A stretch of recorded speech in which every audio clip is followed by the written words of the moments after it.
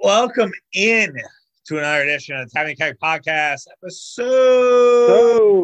episode 452. Mitch on the other side of the Zoom. Charlie here with you. We're back, baby, after a week off. We're going to be talking Buck storylines for the rest of the season. We're going to talk about could Matt LaFleur make Aaron Rodgers a more risk forward quarterback. I was going to say risky and more. I got caught up there, Mitch. Then we'll check in on Marquette and Wisconsin as we're getting closer and closer to March Madness. But first, before we do all of that, welcome in our boy, Mitch Ross. What's going on, dude? How you doing? yeah, I'm doing all right. Above ground still. Touching grass when you can. Yeah, took a week off, which is probably much needed for me. You could probably argue I probably needed the week off more this week, but that it is what it is. And college basketball is heating up, so I've been kind of watching a bit as the NBA is on sabbatical. Trying not to fall asleep during these games, but yeah, it's been an interesting 10-day period for myself. Yeah, so let's do this. Yeah, I hear you, man. I do have a bone to pick with you before we get started.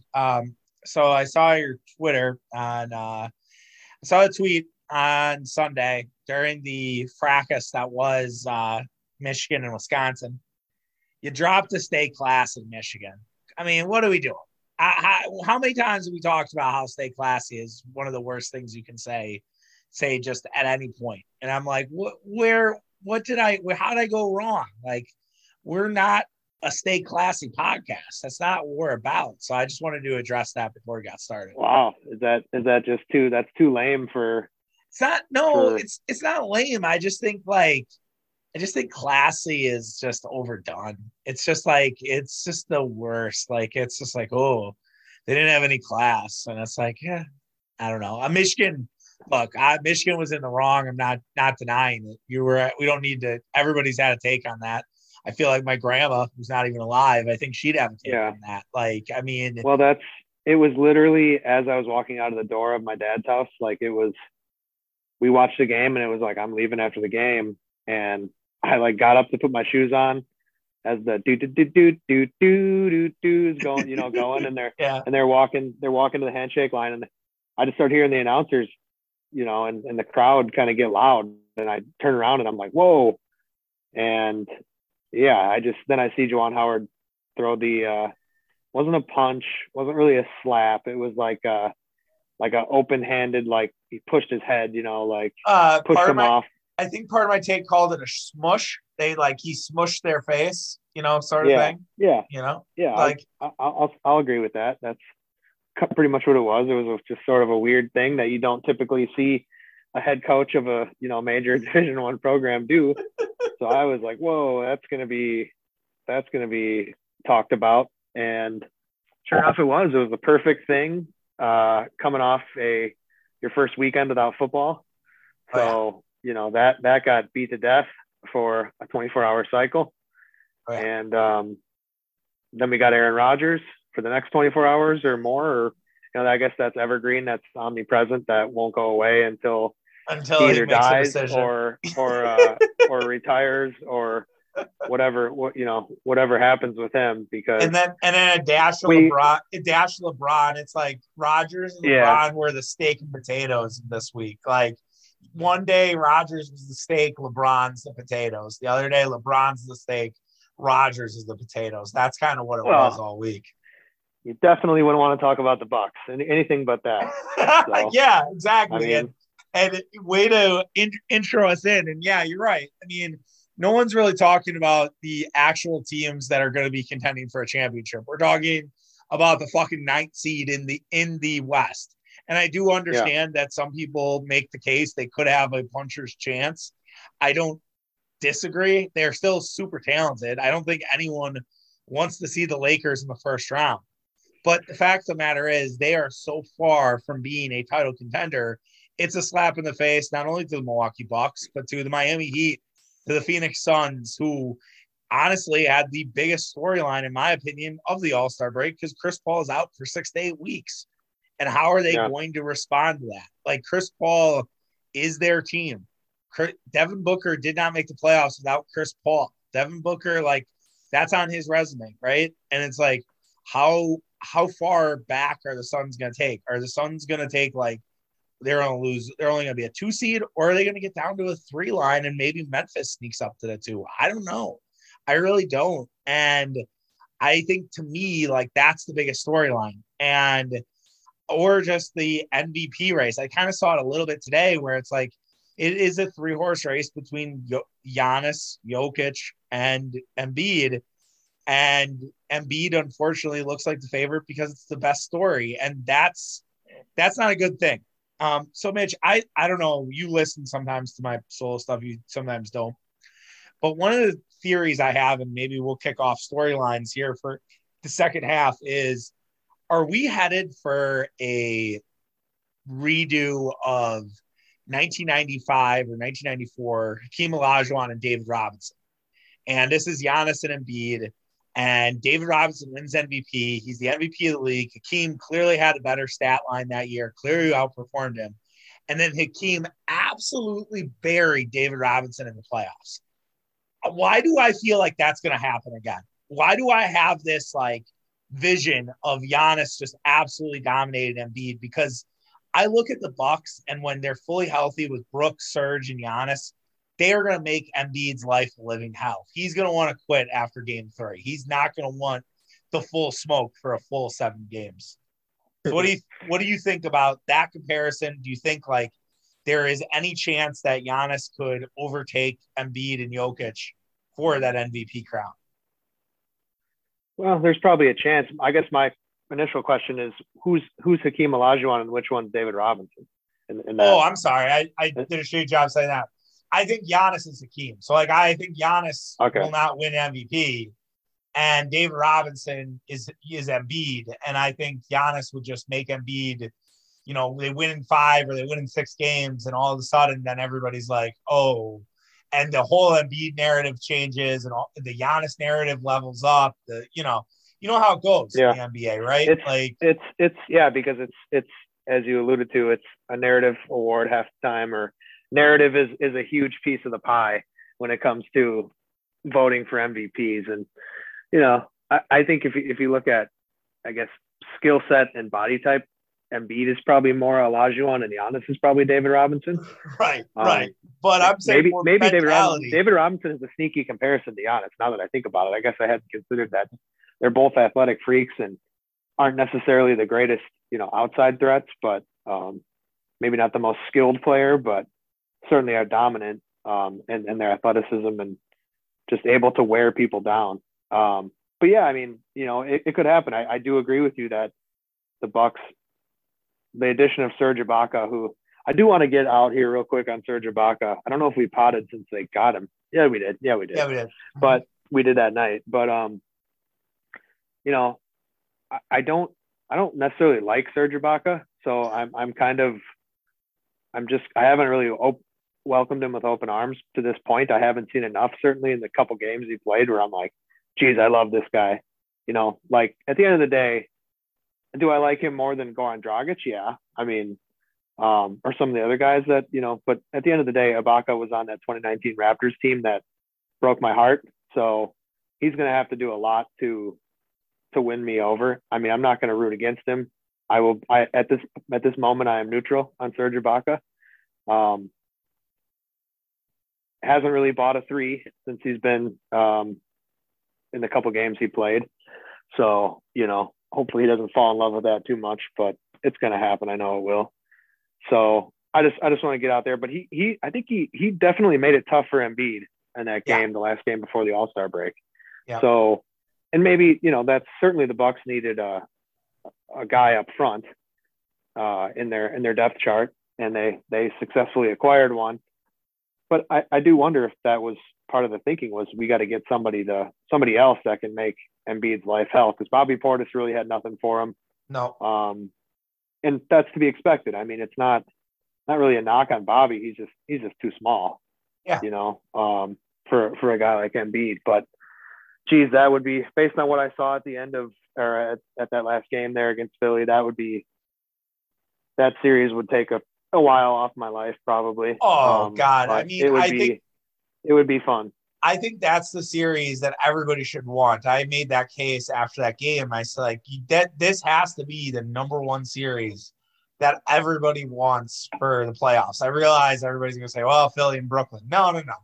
The series is Philly and Milwaukee. That to me is the next potential great rival. It's already a rivalry between the fans. I don't know if it's there yet from the players' perspective, but I could argue it is because of just the Giannis Harden dislike between those two guys. It's there. Yeah. There's definitely some stuff bubbling for sure. And how about the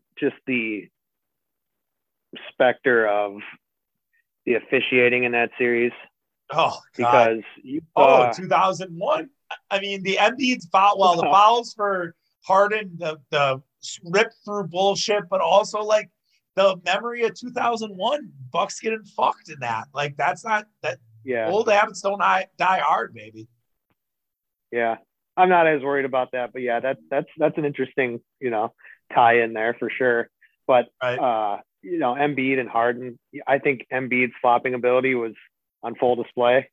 Yeah, he's a soccer player, no question about it. Like that's what he does. I mean, so that to me stands out storyline wise. Another thing for me is, we don't know yet if the Bucks are going to make any more buyout moves. Maybe they will, maybe they won't.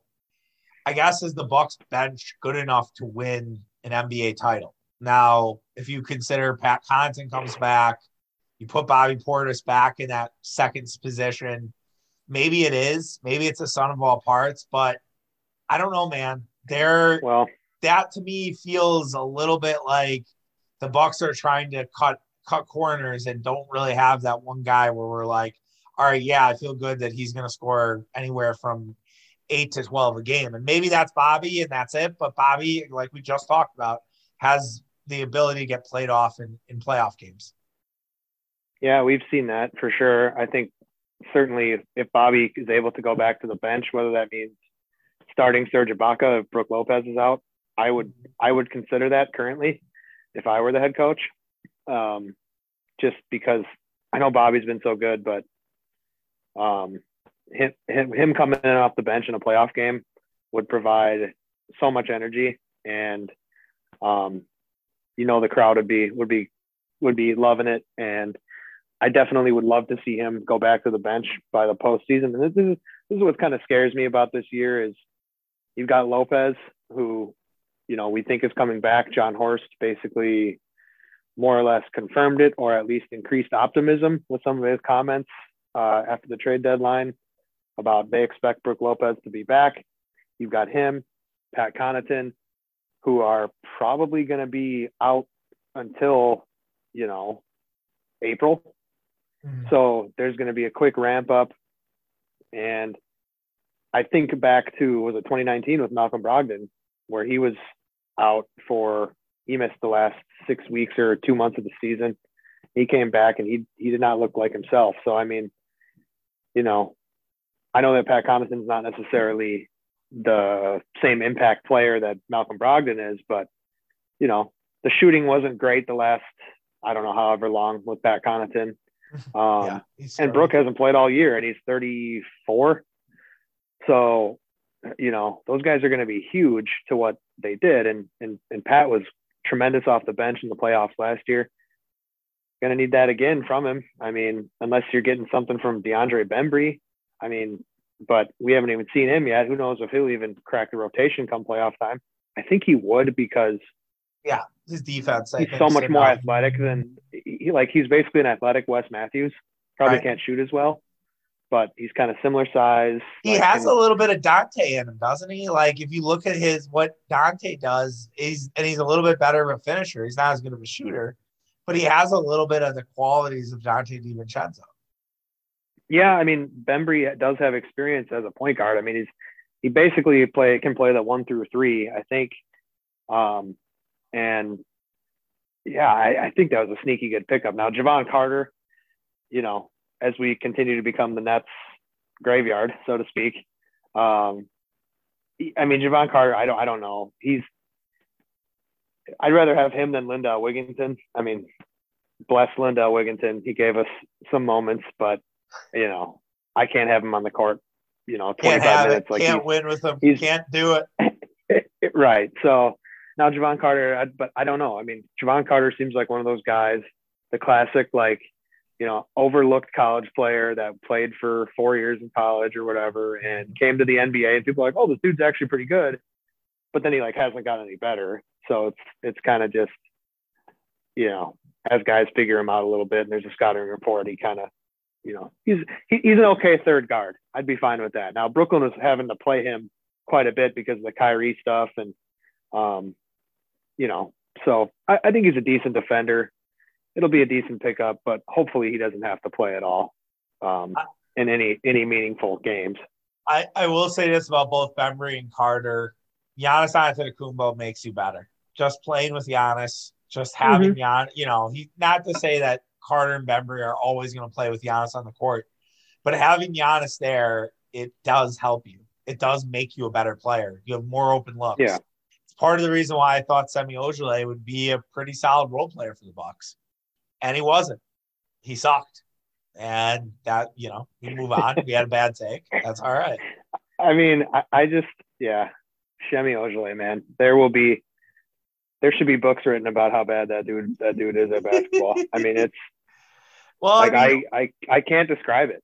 I mean, all the Boston homers hated him. Like Simmons, Kevin O'Connor, Russillo. Russillo's not really a homer, but all those guys who watched a lot of Celtics would talk about how bad Semi was. And I was like, no way. And they're laughing at the Bucks for doing this. Well, that's because for us, he would come in and he would give Giannis some fits.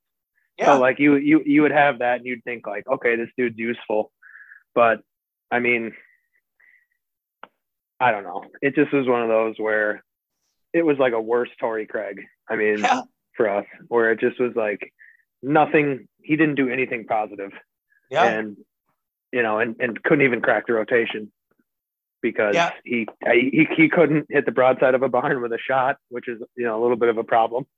And then the defense wasn't impactful enough to make up for it. So John Horst has one a year. It's he has to have a stinker just to keep himself level. He has to have one bad signing just to keep the juices going. He's I can't put myself on this pedestal. I have to make sure I have one bad signing here. And that was the Horst. We got to think of a name for it. Well, he had two bad ones with Rodney. I mean, Rodney Hood was. I don't know if I count Rodney Hood. I mean, I don't know. DJ August. Well, if you're not gonna count Rodney Hood, then you probably can't count because how many minutes did Ojeleye play? Okay, that's fine. I think we should just call it the DJ Augustine Award because he did give 3 years, $21 million to DJ Augustine, which right. That's worse than. Now that's legitimately bad. Any multi-year contract to somebody like that. Ojeleye and Hood were flyers. Yeah, right. Exactly. DJ Augustine was all right, this dude. Yeah. My take on Augustine was okay, cool. It's the guy that can shoot threes. He's going to be the backup point guard.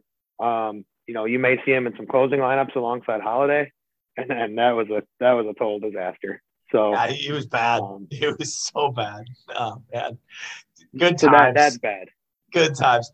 All right, next topic of the storylines. So the Bucks schedule is a gauntlet. I think they play the hardest schedule down the stretch. Right now they're a 5 seed. I don't think it's worth debating what seed they're going to end up because the fucking NBA is so unpredictable. But how do you think the Bucks will use this as sort of a playoff primer? Do you think there's an opportunity where it's just they play too many good teams in a row that they're going to have a blowout here and there, but it could work out? What's your expectations here for the next 10 to 12 games? And I can read do you want me to read the schedule first before I give your answer, just so the people have it? I can pull it up here. I got it here. I'll do it quick.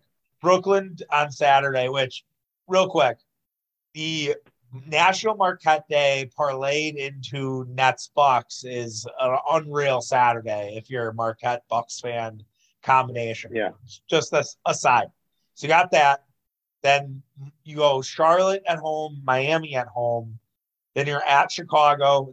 And then Phoenix comes home. So you have actually start out with 4 out of 5 at home. Then you go head to Oklahoma City.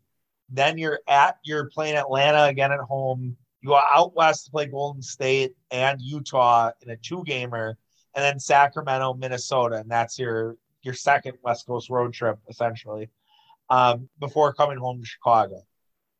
That's basically, except for Oklahoma City and Sacramento, that you're basically playing playoff teams for the next 12 games, 13 games. So I now lead it back to you is, will they use this as sort of a primer for the playoffs and maybe make a statement?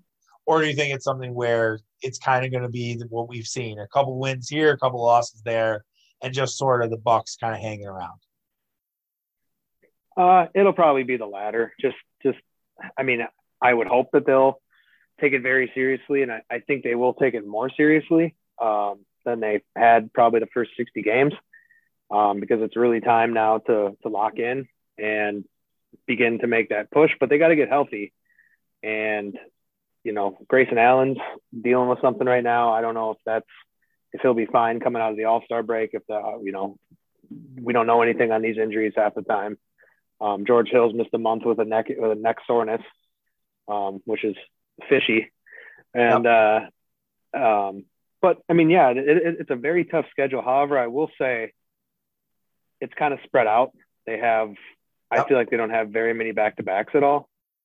So because they played so many games, they had kind of a heavy schedule in the first 60 games with back-to-backs and 5 games in 7 days and that type of deal. So I do think it's kind of advantageous that they have,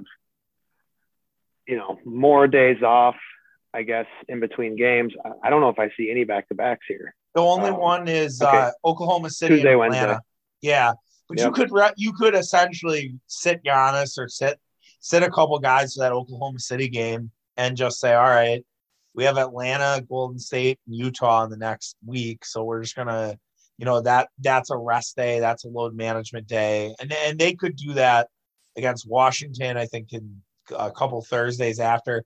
They have a lot of home games here. Like, I understand, like, they go out west and that's never fun, but like, I don't necessarily find like the new Golden State Arena to be that much of a home court advantage yet. It just got corporate. Like, I hate to sound like a hipster and be that way, but it's just not, to me, that what the Oracle used to be, what they used to kind of have there with the old barn. It's just not the same. Utah, fucking tough place to play, but Utah has been kind of bad at home this year. They just have not been the same team all season, and who knows? So maybe you come out of that alive. I think, to me, the games that matter are really the ones who against like a Miami, a Chicago, like those matter to me more than and Brooklyn, and Philly down the line. Like, those matter more. Like, I'm not gonna say I don't give a shit about the Western Conference, but I really, like, if they drop, let's just say they drop both Golden State and Utah,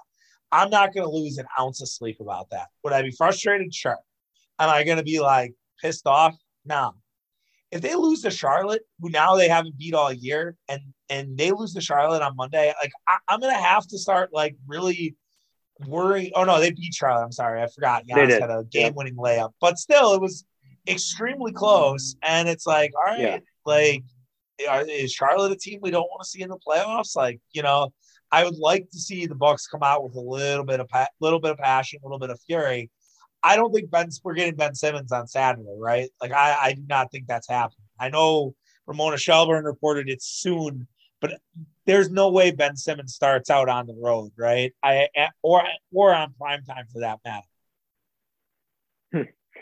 Yeah, I mean, you'd like to see it, but yeah, he's that's just given his personality. I don't know. He probably wants like a random, Tuesday night game against Toronto. They play Toronto. Sure. They play Toronto on Monday night in Brooklyn. I think that's, to me, that seems like the perfect time for Simmons. They have a back-to-back against Toronto, and then they're home for Miami, which is on TNT, And then Boston, we don't need to read their schedule. They have a lot of obviously they have a lot of primetime games upcoming. But I wonder if Durant plays on Saturday. I don't know if he's healthy. No, Durant's not there yet. His knee was. I think he's like 4 weeks away. I don't think you're going to see Durant for a month. Yeah, I don't think so. I guess I haven't followed it closely enough. I don't. Forgive me, I don't know. But no, it's okay. Andy also, I don't know, he lost his grandma as well, which is not great. And obviously, that's never enjoyable and always sad. Okay, actually, you might be right, Mitch. I just did a quick Google, and me too. Nets GMs won't slam the door on Kevin Durant and Ben Simmons' return within a week. All right, look. If they want the smoke, if they want to go full strength, I welcome it with open arms on Saturday. Be careful what you wish for. I get it. But you know what? You got to beat the best. You got to be the best. Bucks Nets also get together again on March 31st. So, Bucks are going to have a good look at a lot of these teams headed down the stretch, and we'll have to see kind of how they respond. Did I miss out any storylines that we didn't cover? I'm sure there's a few. It's not like I guess the other one I have, last one for me, and I'll let you obviously if you have any more that I missed. What's it going to take to get Chris Middleton going? When are we getting the Eric Name story that Chris Middleton is dealing with like a long COVID or something like that? Like when is that story coming out that Middleton's been struggling and why he's struggling? Like, I just feel like there has to be something there. Or is it just he's having a bad year? I don't know. I'll open the floor. Yeah, I would think it would have happened by now. He was an all-star though, Chuck. So that was a hand job for the way he played in the playoffs. That's all that was, which is a weird NBA thing where they reward you the year after. It doesn't really make a ton of sense, but whatever, however it works. Well, and that's like the coach's vote on that, the bench guys. So it's kind of, I'm sure that's further proof that that's what that was. Sort of a lifetime achievement award, or last season achievement award. Yeah. But he, you're not getting enough from him, certainly. If he was better in that game against Philly, and the Bucks probably win that. And I don't know. It's just kind of the guy he is, the player he is. He's streaky. He can be, your best player for a game, and then your worst player the next night. Also, he got hot in the postseason. And, really hit some big shots and was great when Giannis was out. But, there are too many stretches where he disappears, just isn't doing much. There's too many games where you look up and he's got 5 points in the third quarter. And it's like, dude, what are you doing? We're getting blown out here. We need you. But I know, I feel like we talked about it before that, maybe there's something going on. I don't know. He's just an extremely private person. So, as pretty much all the Bucks players are, which is good. It's the way we prefer it. Don't need the drama. Don't need the Instagram. Don't need the Zion. No Zion reached out. Zion disappearing. Stuff like that. Which is why I mock how nobody talks about the Bucks, but there frankly is nothing for the media to grab onto. So, I guess it's a double-edged sword. People talk about the disrespect that the Bucks get and the lack of coverage on national and frankly sometimes local, but that's because there just isn't a ton there. They won a championship and they've kind of floated through the season so far, and maybe they will turn it on and get hot here the last 22 games and maybe win. They got to win 14 games to win 50. Yeah, which is not impossible, but you can't be fucking games up against Sacramento and Oklahoma City, the Wizards. Got them once yet. Probably should win that game at Minnesota. You owe them one. Yeah. you got Dallas at home, Clippers, you owe Cavaliers at the end of the season. And then you get, one last cupcake with the Pistons before that. But I mean, I would like to see 50. I'd frankly, I'd be a little embarrassed if they didn't win 50, but I guess it doesn't really matter. That's just me being me. No, I know. But I hear you. I mean, I do want to, I have some Middleton stuff that's kind of alarming, but real quick on what you said. Yeah, I hear you. Look, I understand, and I would like the Bucks finish in the top 4 in the East, but I am as confident in them as anyone, and I think the Bucks can do it even if they don't have home court advantage. I just know they're a good team.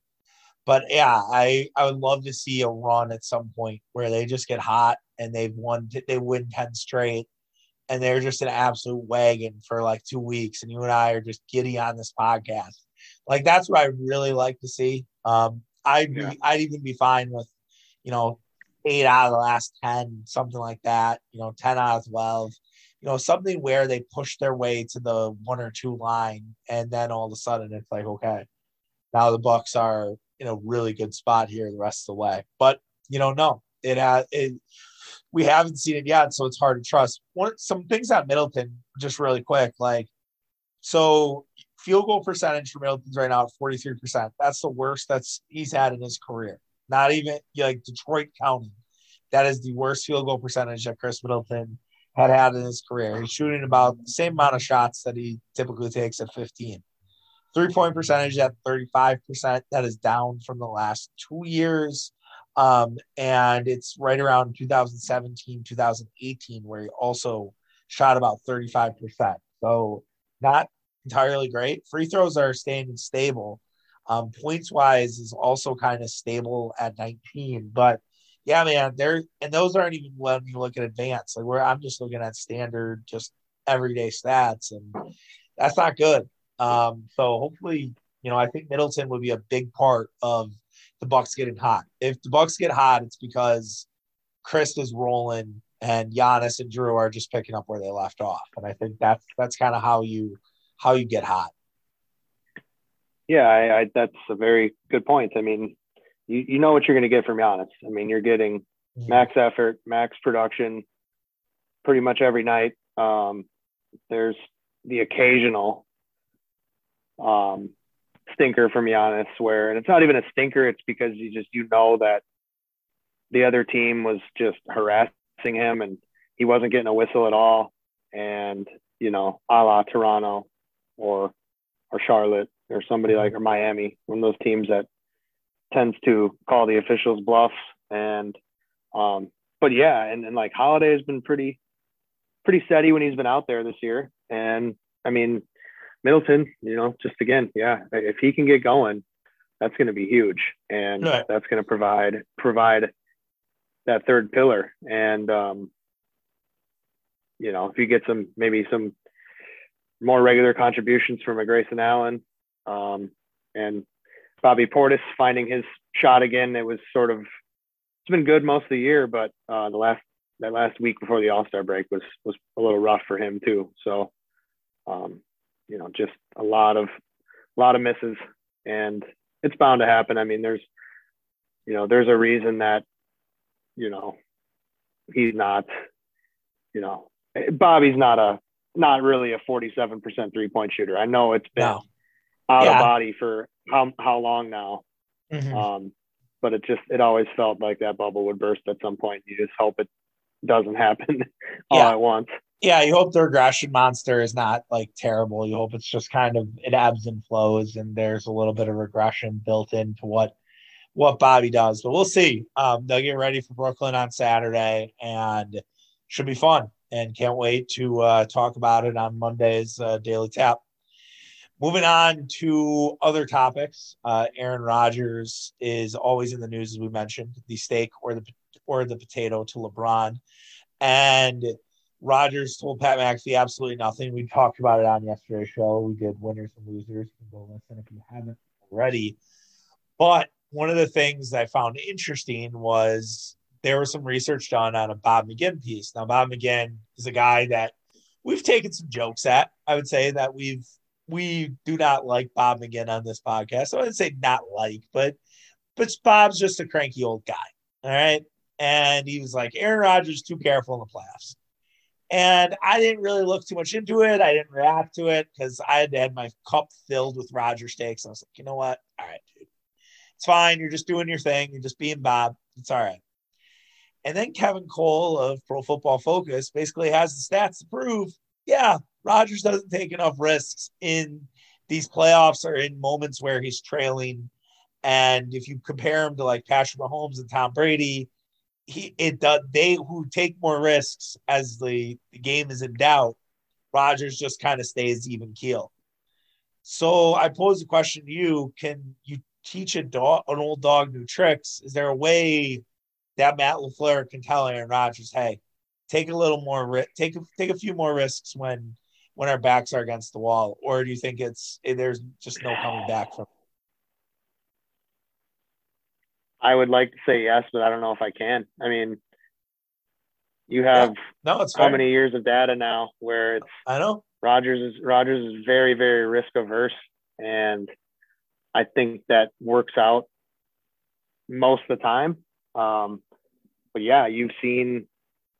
I mean, how often in sports do you talk about, you know, the playoffs are different, and it doesn't necessarily apply in the NFL all the time, but maybe it does because, you know, clearly what he's done in the last, we have 10 years now of a sample size since they last won the Super Bowl. And it just seems like, you know, the guy is a little bit too cautious. I mean, I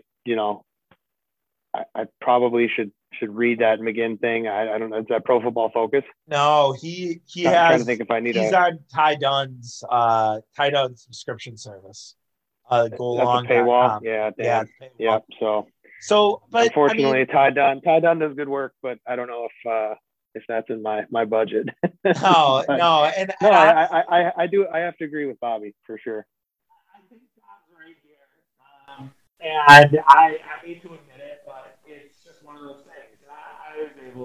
I have my ways around. Was able to check it out, and you know, McGinn is good, and he talks to a lot of people, but at the same time, like. He just sometimes he's a crafty old man, and this isn't one of them. This is one where he's actually spot on, and that Rodgers does have to find a way to be more be more risk taker. And I feel like it's kind of ironic that Rodgers, is this like risk averse quarterback when he's touting, the subtle art of not giving a fuck, as a book that he likes to read and talks about how he just doesn't care and all this other stuff. And I do wonder is like how can you bring that onto the football field? Like to me, being a little bit risky at quarterback is just kind of not giving a fuck. Like I don't think Brett Favre gave one fuck, right? Like when do you feel like Brett Favre ever cared on the football field? He's a kid out there, like that's what kids, It's why that saying became what it is, and I think in a way, Joe Burrow has a little bit of that. I think Mahomes definitely has that. And Rodgers kind of needs to find that. And I don't know if that can be learned. Like, I don't know if Rodgers can just say, all right, we're going to unleash the trailer here and just become like, Jameis-like, if you will. I don't know if that's possible. But right. It's definitely but something I also think like too for Rodgers, like I feel like he's become so like Zen and peace and love and like kind of like the opposite of what you would expect, like someone that's gonna go for the jugular when he's playing. And I know that's you should be able to separate the two, but I don't know. Like, I'm not saying he doesn't care because I will never say that about an athlete, but he just seems to have gotten to be such a hippie, the last year or two, that I don't know. I just think it's really hard to at this point to expect him to change is tough. I mean, especially for a guy who's, kind of gotten his way a lot the last 12 to 18 months. Well, and I do wonder if Matt LaFleur will try to, Matt, I'm sure these guys read everything and see everything. And I do wonder if Matt LaFleur will at least try to have Aaron Rodgers take more risks and say, look, we're down. We need you to just be awesome, and we need you to kind of go for the throat, and we need you to sort of be this killer. And I do hear what you're saying. I do think there is that. Is he just so at peace that he's okay with losing? I think that's what you're inferring. Not necessarily he doesn't care, but is like he's okay that they lost if he's healthy, his teammates are good, and like everybody like had a good time. Like Rodgers is cool with that because he's again at this peace. But I do think that Aaron Rodgers got humbled by losing to San Francisco. I think Aaron Rodgers was really swinging his dick. There's that Van Valkenburg piece for ESPN where it's like a 20-minute interview where he goes off on COVID, goes off on Biden, like completely unattached, like just unabashed.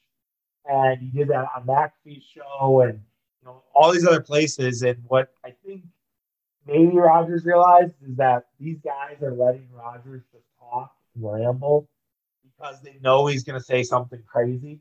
And it's like, you just kind of need to shut up sometimes. And he apologized again for like his COVID stuff on McAfee yesterday. And I just don't feel like that's a coincidence. I feel like that's someone who might have got kind of humbled a little bit about this and realized that he probably took it a little too far.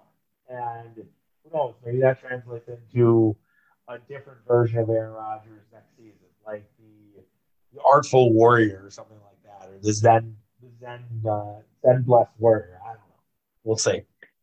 Yeah, it's been a weird weird couple of weeks, I think, with Rodgers. And the Instagram post the other night was obviously had everybody in a tizzy, and they have to know what's going on. And I guess my initial thought on that was like, I don't know, like this is a guy that is very, very calculated, and is he knows what's that he knows what's going to happen.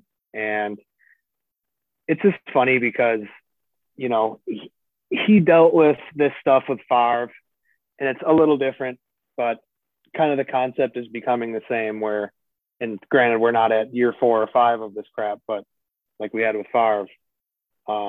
But, he's starting to do what he probably said he would never do. Yeah. And kind of play this game with the media. And what's funny too, is he gets Bakhtiari and a couple other guys involved that make these, like, they post GIFs and stuff and cryptic pictures, and then everybody reads into it, and maybe it's because like as a guy who hates the media so much with talking about Rodgers, like he knows what he's doing. He knows that he's going to get he's got him he's got him wrapped around his finger. Howard tweeted out after that Instagram post, he's like, don't fall for it. And that's all he said. He didn't put like Rodgers' name, anything, and I knew exactly what he was talking about. And Howard has had a lot of spicy Rodgers tricks in the past. I would maybe put it on the Mount Rushmore of Rodgers hate if we're doing it, but today we have done before. But the last thing I was going to ask you about was the Packers before we do college hoops to wrap up. So Brian Gutekunst said like the pandemic changed the Packers' way of doing things. And some people push back on that. What do you think about that? What do you think about what he means by that? Do you think it's related to the fact that no ticket revenue? Do you think it's the cap getting cut? Like, what do you think Brian means by that? I can barely hear you. I'm just sorry. That, the entire Rodgers conversation, I could barely hear you. Oh, no. So I can hear you, but I don't know if the podcast will come out that well on your end or my end, maybe. I don't know, but you were talking so much and rolling so well and providing so much. I didn't want to interrupt you, but oh man, I got the gist of it. Can you hear me better now or no? Yeah, I got you good now. I don't know what you were doing or what happened, but it sounded like might have been the body position that I was in. But that's not good. Well, for the first time in maybe my history of podcasting, I'm gonna have to actually turn up my audio, so I'll have to go check that out afterwards. Well, that's That's okay. Well, I'm sorry to the people. So I'm sorry about that for a technical difficulty. So what I was going to ask you was Brian Gutekunst Yeah, and him saying, you know, the pandemic changed how they did things.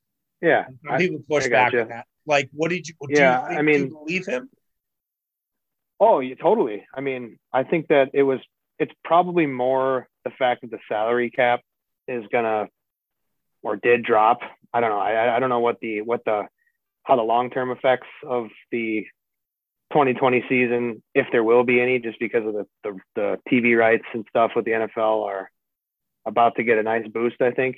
But so I do think it's more salary cap, but you know, a team that's publicly owned, I'm sure, doesn't necessarily have the owner that can just reach even deeper into their pockets. But they also conveniently did a stock sale, which I know Oh yeah, can't be used on your roster moves and stuff like that. But I don't know. it can be used on other things. It can be used on renovations and those Right. reservations that you were So gonna, it you know, probably really can't really be ticket revenue that's hurting them. I can't imagine. no, You know, no. if Oh God, if anybody can withstand that, it's probably the Packers. I mean, they've got generations and generations on the back list of season tickets. So um, that won't be a problem. They can handle 10 home games without fans. yeah, yeah. No, I think you're right, and I agreed. I agree with you. I think that he realized that yeah, he had to do some different shit. And they had to try some different things. And him and Russ Wall were working together lively on it. And they started to cut corners, like in a good way, not in a bad way. And they're like, okay, like we can convert this. Like I thought Zach Krause's piece about how they could basically create 90 million in cap without really losing anybody was fucking incredible. Which I recommend to everybody check out. Like they do all these different restructures and it's like my friend Eric has said the cap is fake for a long time, and I pushed back on that multiple times. Fucking wrong. The cap is fake. It's not real. It just isn't. And I think that's kind of what Gutekunst came to the realization of like, I can maneuver this son of a bitch in so many different ways. And either Ted was so stuck in his ways or Ted just didn't want to like get into the nitty gritty of it or whatever it may be. But he didn't want to do it. But this is what I'm going to do. And this is kind of how we're going to keep preserving the Green Bay Packers. So I don't know. It's very fascinating to kind of watch this shift and Packer fans not understand it and get all like, oh my God, this dead cap. And it's like, it was like, this whole big deal about Sullivan and Tanyan and Campbell and King. It's like, did you see one Big J cover that story? No. Well, it was just all these bloggers who have nothing better to write about, which I'm one too. So I'm not like, bird of a similar feather. But it's just like, guys, I don't know if we need to worry about every little Packer move that comes across the wire. I think it's going to be okay. So why don't we just wait and see? And then of course Gutekunst didn't address it at his pre-combine presser today before he heads out to Indianapolis for the combine. All right, let's move on to college basketball quickly. We'll talk Marquette since Wisconsin's in action, so who knows what happens with the Badgers there. Marquette is a little struggling, just a little bit of I wouldn't say a free fall, but they have lost 4 of their last 6 games. They are not maybe the team that they were at the start of the month, where it was like Wagon City, beat Villanova twice, things like that. Um, I'm not worried. I'm not pushing the panic button. I think Marquette's fine. I think the weird thing is like, and I don't know if you've dealt with this as a fan of any of your teams, but like I had no expectations for Marquette this season. I was like, hey, cool if they get to the NIT, great. Then it was like, well, they're probably pretty good at like if they get to the tournament, cool. But then I was like, maybe they should win a game. And now I'm like, where should I reset my expectations? I don't think they'd get on the bubble, but I've seen crazier things happen in college basketball. Like, where do you think my expectations should be for Marquette right now? I mean, they should. I would say making the tournament. Yeah. In a hopefully non-playing game type of scenario. I think at the moment they're probably pretty safely in, right? Yeah. So right now they're. But they have a couple easy games to end their regular season. Yes, I mean DePaul on the road has been a nightmare for Marquette, but that was an old regime, so hopefully things change, and that they're able to cure And those. Butler's not very good, but they just lost to Butler. Right, but at National Marquette Day, they announced today that it's a sellout. I think Marquette's going to bury them. I just think the crowd is going to carry them. Okay, I mean, yeah, no, they should, but that would be. You can grab this audio if you want, and you can play it for me, and and say, "Laugh, good call, bud." If they're struggling, but I don't know. I just think it's going to be an absolutely rowdy atmosphere at the Fiserv Saturday, which they had it on Sunday. I think 2 years ago. It was really weird. It's like they were trying to prevent people from like getting drunk and like treating it like a homecoming. It's like just let the kids live. Just can we just do that? But yeah, right now Marquette is a 7 seed under Joe Lunardi, playing TCU with Purdue to follow in Indianapolis. So nice for Marquette that they get to be close. Jerry Palm, usually my guy, but he's going 8 seed playing Notre Dame in South Carolina with Auburn to follow. Neither would be fun to play the second round, Auburn or Purdue. Bad matchups. Marquette can't rebound. Both those teams can rebound. The reason to play Purdue, though, is because Purdue is like tight butthole the entire time. Like the expectations on Purdue, like never made a Final Four. It's like their best team. Jaden Ivey's probably a top 5 pick. Like I mean, yeah, this is the year, and what's his name? Zach Edey is is this a monster? Yeah, I mean, Zach Edey's enormous. He's like 7'4", I think. 7'4", yep. And it's weird that Purdue just keeps getting like really tall guys. Like I don't know, Matt Painter must have a pitch for him. Does he have George Marison on Painter? It's like a fetish. Yeah, does Matt Painter? Greedy tease coming up on the Progressive Hotline. Their backup big is what's his name, like Travion Williams or something like that. Yeah, he's good. He's been in college really good. He's been in college for 7 fucking years. I'd hope he's good. But I mean, yeah, I wouldn't want to. I'd rather play Purdue than Auburn. I'll tell you right now. Although Auburn, the weird thing about Auburn is they can't seem to win away from home. Like I don't know if that's just like they've just been bad. Like you look at some of their road games, it's not been good. They play Tennessee this weekend. So that'll be a good test for them heading to Knoxville. But yeah, I feel pretty good about Marquette, even with the slight failure. It just win 2 out of 3 to finish off the year. Hopefully win all 3. That would be great. And I think you're feeling good, and maybe get one in the Big East tournament because that'd be fun. Big East tournament's going to be incredible. I'll just tell you that right now. It's going to be an absolute fucking great tournament as long as James Breeding's not there. Keep James Breeding out of there, that fucking asshole. Well, no, just terrible. I didn't realize that. Go ahead. I was gonna say I didn't realize how many years ago that the Big Ten stopped doing their MSG tournament. That was like 5 years ago. The last time they did it. Yeah, that was. I thought that was like still happening. No, Big Ten kind of realized that they were the small dick in the room in this conversation. Like, just in this conversation. They probably realized how stupid it is. Well, it was stupid. They got killed for it. They were like, why would you leave Indianapolis and fucking Chicago? They're like 2 hotbeds for the Big Ten. It's where everybody eats, sleeps, and fucks Big Ten. Like, why would you leave those places? That doesn't make any sense. You know what I mean? Right. I don't know. Yeah, and that's the whole reason they brought Rutgers and Maryland in. It was to get the East Coast. Rutgers and then, basketball. Have an excuse to play in Madison Square Garden, which I guess for a couple of years was fine, but I'm glad that it's not a permanent thing. They did 1 year in New York, and then they did 1 year in DC. They played at the Wizards Stadium, whatever that's called. And then they were like, "All right, we're never going to do this fucking I think again." it's Capital One Arena. Yeah, maybe, yeah, right. days. Yeah, Cap One Arena. You got it. But yeah, it's like yeah, let's never. It's like good hit, Mays. Never fucking do it again. I think that's the Big It Ten. used to be the Verizon Center. You're right. And I think it might have been the MCI Center at one point. Jeez. I'm old enough to remember that. God, get a life, dude. But touch some grass.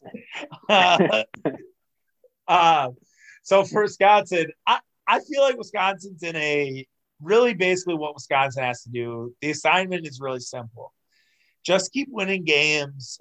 Don't fuck around and make sure you don't lose the Milwaukee regional. That's all Wisconsin has to do. Wisconsin just keeps winning basketball games. They can make sure that they're playing in Milwaukee. And I feel like that's their most important goal right now. I don't think it really matters the seed. It's just like, can we get a 3 or a 4? I mean, I think a 2 is ambitious, but if they get hot, maybe a 2 is on the table. I don't know though. That seems like a stretch. I think that to me is my like Wisconsin take is they just need to make sure they're playing in Milwaukee because that will just benefit them greatly and exceed their chances to get into the second weekend and maybe the Final Four. It would be very Badgers lucky, like to get Milwaukee and Chicago for their, for their path, which seems to be somewhat realistic. Yeah. That would be shades of 2015, right? Isn't that when they went to the championship game? Was that the year they played in Milwaukee, or was it the year before? It was the year before. It was the year before, okay. I think, but I think they ended up in Philadelphia. I'm gonna have to look this up now. But yeah, I mean, that path. You're right. I mean, and I wonder if the committee would avoid that. I feel like they would. I mean, that's also intriguing for Illinois, right? Like, if Illinois gets that opportunity too to do that in Chicago, that's a huge advantage for the Badgers. But yes, you are right. They went. So in that year, they were in Milwaukee first, and then they went out to Anaheim, California, in the second round or the second regional, blew out Baylor in the Sweet 16, and then beat Arizona in that absolute classic, which was a really, really good game. That was a fantastic basketball game. That was the night we got banged up that night. Marquette lost that early at the Verizon Center to Syracuse, where I think they only scored like 40 points. It's rough. Here nor there, life moves on. I think that was the same year. I mean, Wisconsin has a revenge game against Rutgers in New Jersey. Ooh, tough place to play. A war, just a battle against Purdue then next Tuesday. Right, and Purdue in Madison. Purdue is wanting to kind of give a little payback to the Badgers, and Purdue, one of their losses this year has been to Wisconsin, and that could decide who's the number 1 seed in the Big Ten. Right now, I think it's bunched up. I think you have like 3 or 4 teams with 4 losses. I just looked at it the other day. So it's gonna really be interesting down the stretch here with Big Ten.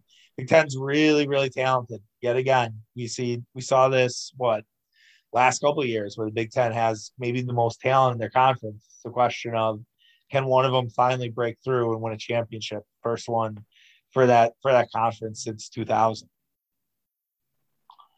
And by the way, seeding wise, both Lenardi and Palm have Wisconsin in Milwaukee.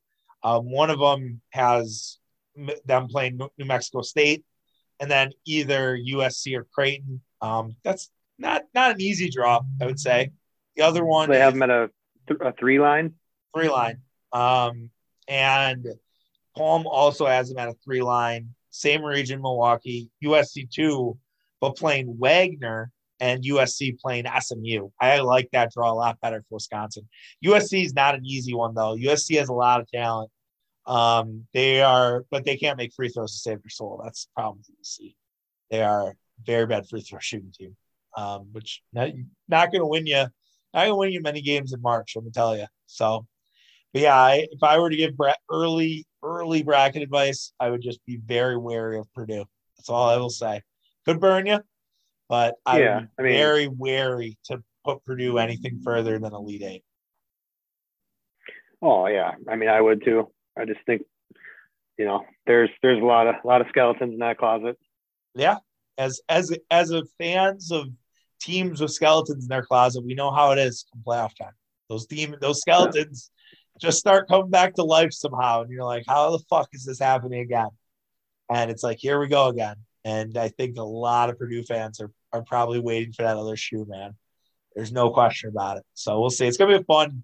I think it's gonna be a really good tournament. I'm very excited for it. Maybe some things in the works. Who knows? Yeah, it's gonna be good just to have it sort of back to normal. Oh yeah. After No. it's been 3 years since we've had a normal tournament. Yeah, it's crazy. I mean, last year was fun. I'm glad they got it in. There were some fans there. There were some moments, but it'll be fun to have it pretty much back to normal. You're right. It'll be incredible. And it's crazy. It's been 3 years.